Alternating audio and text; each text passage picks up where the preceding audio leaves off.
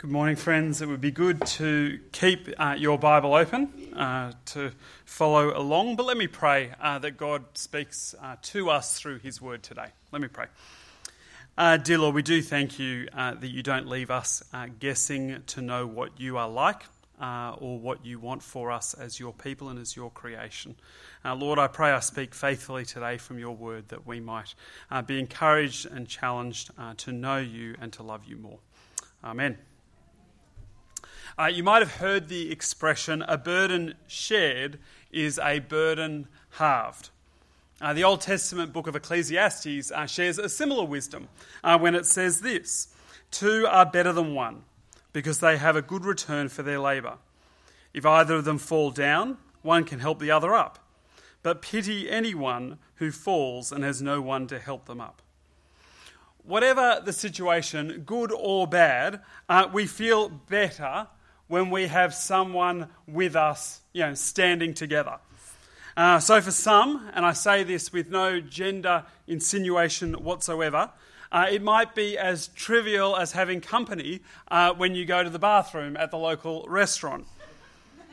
But even something like getting lost on your way to Jenolan Caves, which is slightly more traumatic, is that little less traumatic when you are lost together. It doesn't solve the problem of being lost, but it just gives you that sense of comfort and sort of a misguided confidence that somehow together you will work it out better than just doing it alone. Today we're beginning a new series in the letter to the Philippians. And it starts by Paul rejoicing in their partnership together. So the letter is inspired by God, but written by the Apostle Paul. And most likely he's in Rome, he's definitely in prison, and he's in prison because he keeps talking to people about Jesus. And Philippi wasn't just another part of the Roman Empire, it was a Roman military colony. So it's kind of like the retirement village where ex-Roman soldiers went after they were released from service, and they were given plots of land, partly as an acknowledgement of their service and partly just for surviving for 20 years. And so the culture had a deep allegiance to Rome and to Caesar. And it wasn't particularly tolerant of Christians who have their allegiance to Christ. And so if you're going to stand firm in that type of environment, then it helps to know that others are standing with you. And often the courage of one person then emboldens someone else to stand up and to step up. And that emboldens someone else. And then the next thing you know, you've got a whole movement. So today we're just going to look at the opening 11 verses of this letter together and this theme of partnership. So it starts with a greeting. And it's a little more sophisticated than my greetings, which are, hi, how are you? Okay, this is what Paul says. Paul and Timothy, servants of Christ Jesus, to all God's holy people in Christ Jesus at Philippi, together with the overseers and the deacons. Grace and peace to you from God our Father and the Lord Jesus Christ. Paul introduces himself and his offsider Timothy as servants of Christ. But in the Roman world, a servant literally meant slave. And that says a lot about how Paul sees himself. His life is no longer his own. He is now dedicated and committed to Christ. He can no longer live the way he wants. He no longer makes his own choices. He chooses to be obedient to his Lord. And he takes great pleasure in living in his service of Christ. But the word servant has a very different association for people from a Jewish background. Because the great leader Moses, who led Israel out of Egypt, he was also called a servant of the Lord. And so was Joshua, who led Israel into the promised land. So for Jewish people, the word servant has the idea of authority. And really, if you put those two together, then that's a good picture of Paul. That he has been set aside to serve the Lord. He has a position of authority, but he chooses to submit himself to his Lord, to Jesus Christ. And that's a position of humility. And so that's Paul and Timothy. And then he writes to the holy people in Christ Jesus. That's a pretty lofty introduction, isn't it? I'm a Christian. I don't feel particularly holy. But it's a statement that's more about God's mercy and his goodness than their goodness. Because it's God who acts and God who calls people to be his people. And God's action is alluded to in the second verse, in verse 2. Grace to you and peace from God, our Father and Lord Jesus Christ. Grace is a fantastic surname, but it is also the description of what we get when we get something good when we don't deserve it. And in this case, what we get is life. So God helps us to see the need for a relationship with him, and God provides the means to restore that relationship. We can't save ourselves, but God chooses to save us through his death and through the death and resurrection of Jesus. But with that also comes a commitment. We live in the world.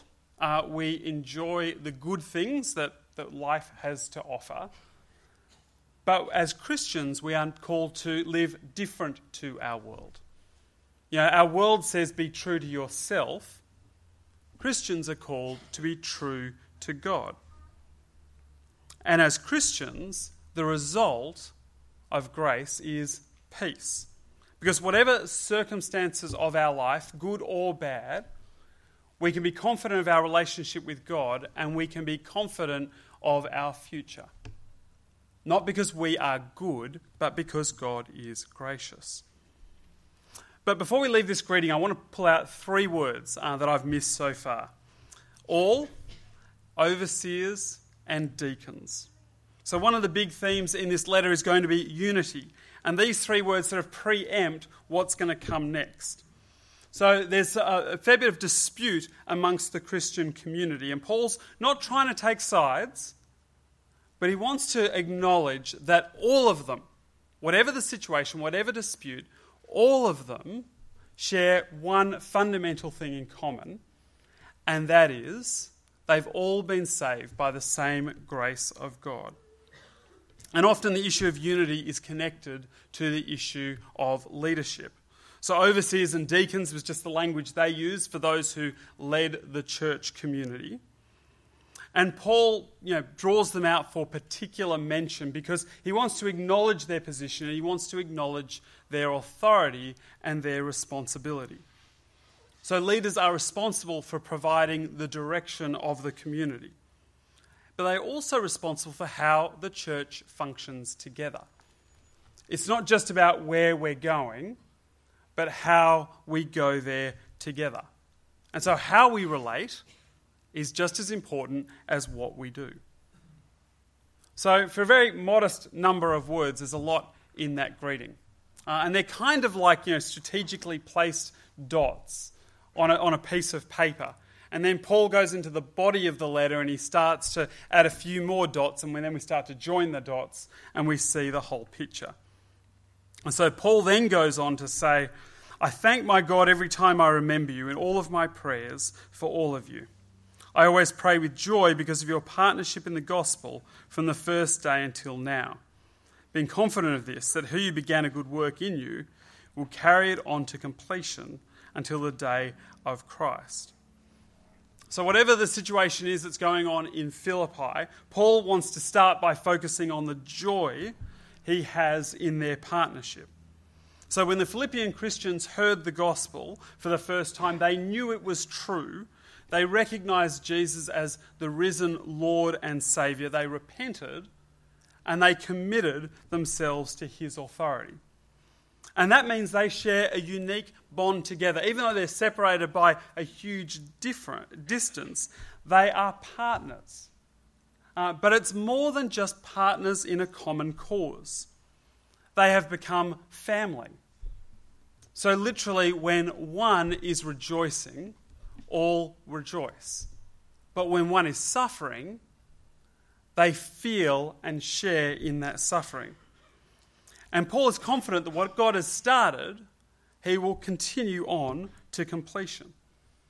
So if we're saved by the grace of God, we didn't earn it, we don't deserve it, then equally God continues to hold on to us by the same grace.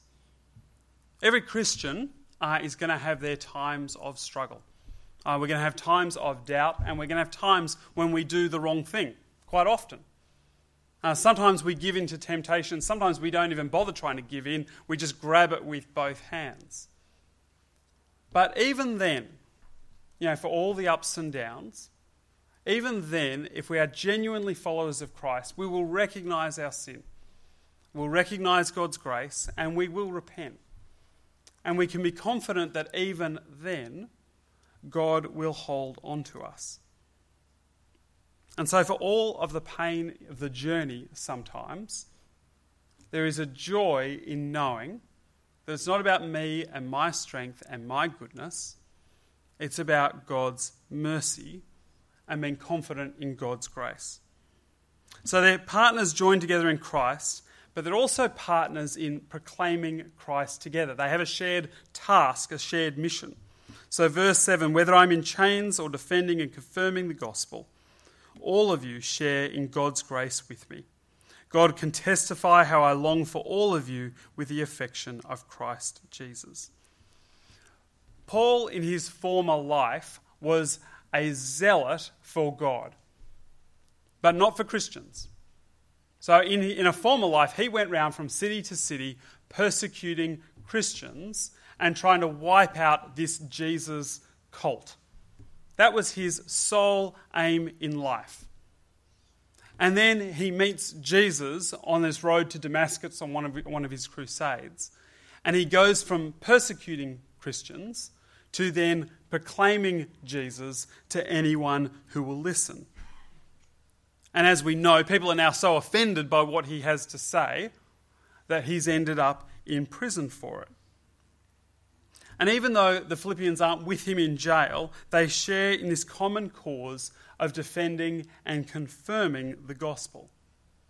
And equally, Paul stands with them as they stand up in Philippi for being Christians. And so a little bit later in our passage, we didn't read it, but this is what it says. For it has been granted to you on behalf of Christ, not only to believe in him, but also to suffer for him, since you are going through the same struggle you saw I had, and now hear that I still have. So they share in a common partnership in Christ, but they also share in a common cause, and they share in a common fate. They are all suffering for their faith. Our culture would be a heck of a lot more tolerant of Christians if we just shut up and kept to ourselves. And there's no doubt that the gospel is offensive, isn't it? Because it challenges our perceived right to do whatever I want without guilt or consequence. It challenges my autonomy. But for those who see the brokenness of life, who know that there's more to life than simply eat, drink, and be merry, for tomorrow you die, then the words of the gospel, knowing that there is a God, that God loves us, that God chooses to save us, they are the words of life.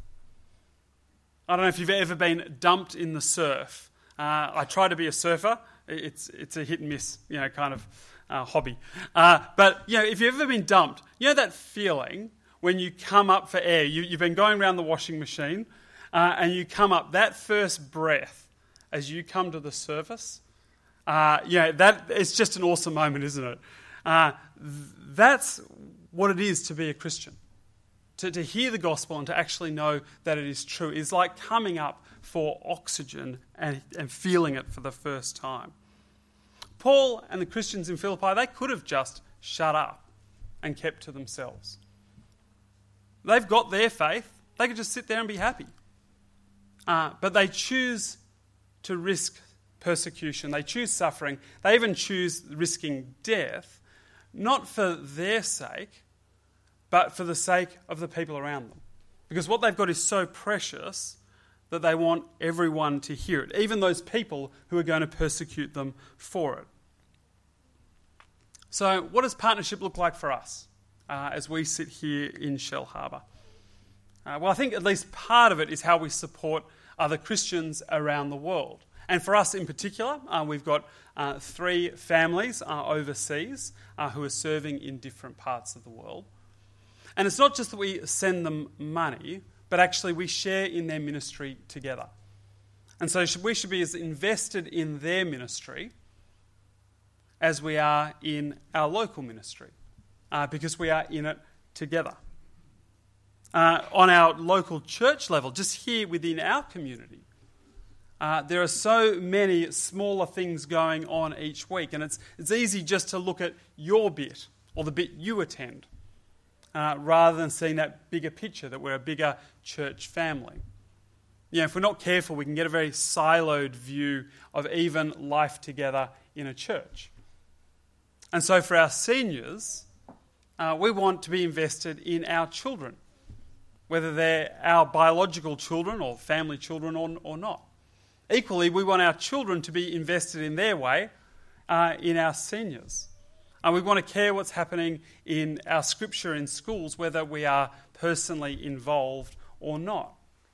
Because it's our church community. We are partners together.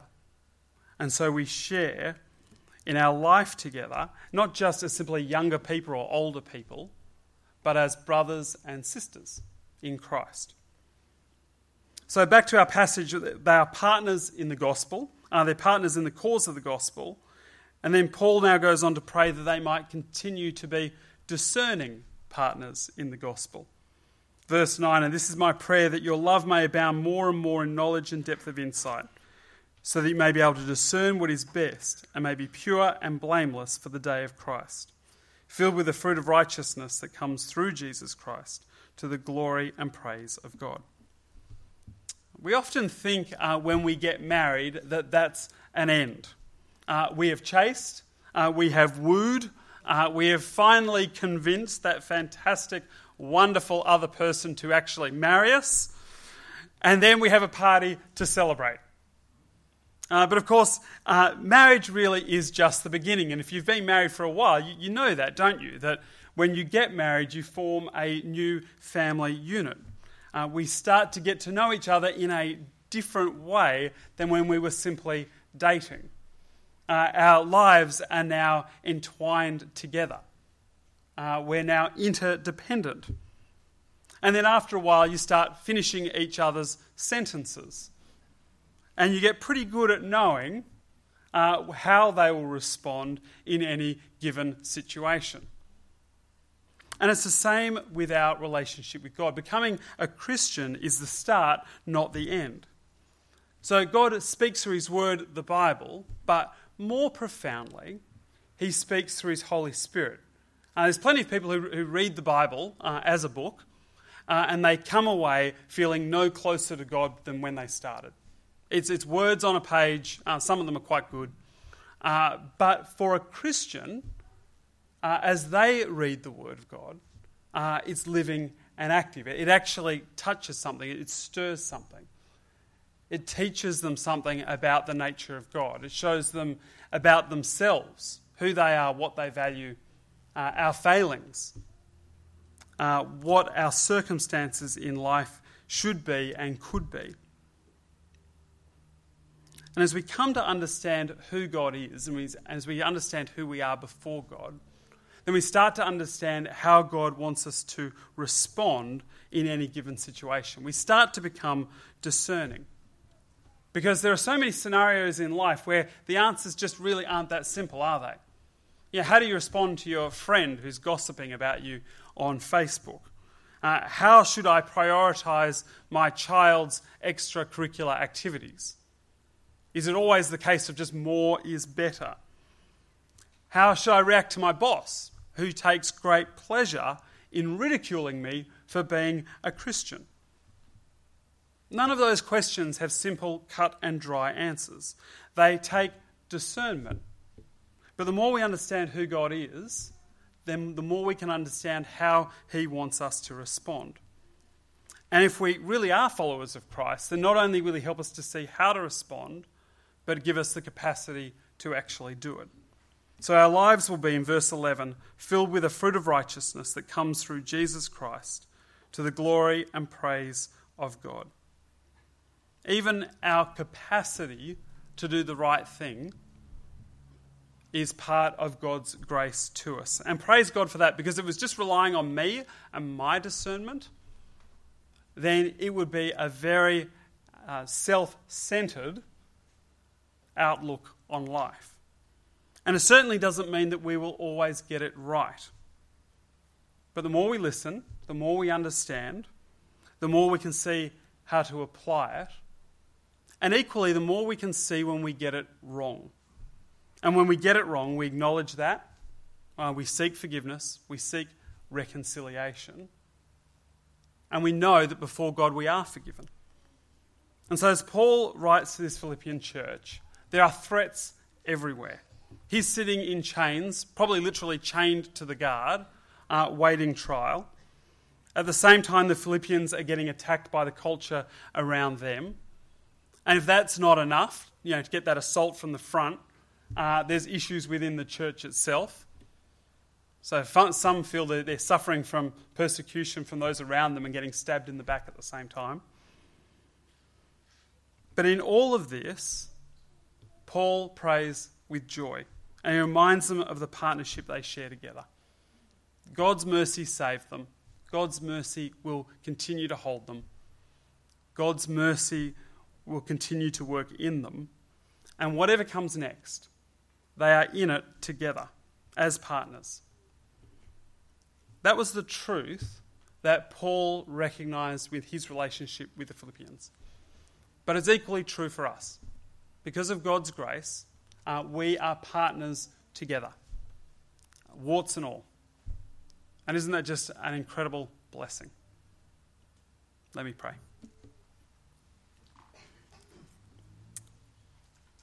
Dear Lord, we thank you in your mercy that you would choose to save us through your Son. We thank you that you gather us together with brothers and sisters in Christ, that we are not alone in the world, but that we are partners together. Partners as brothers and sisters in Christ, and partners as we serve you in our lives each day. And so, Lord, we pray that we recognise that partnership. We pray that we are thankful for it and we rejoice in it.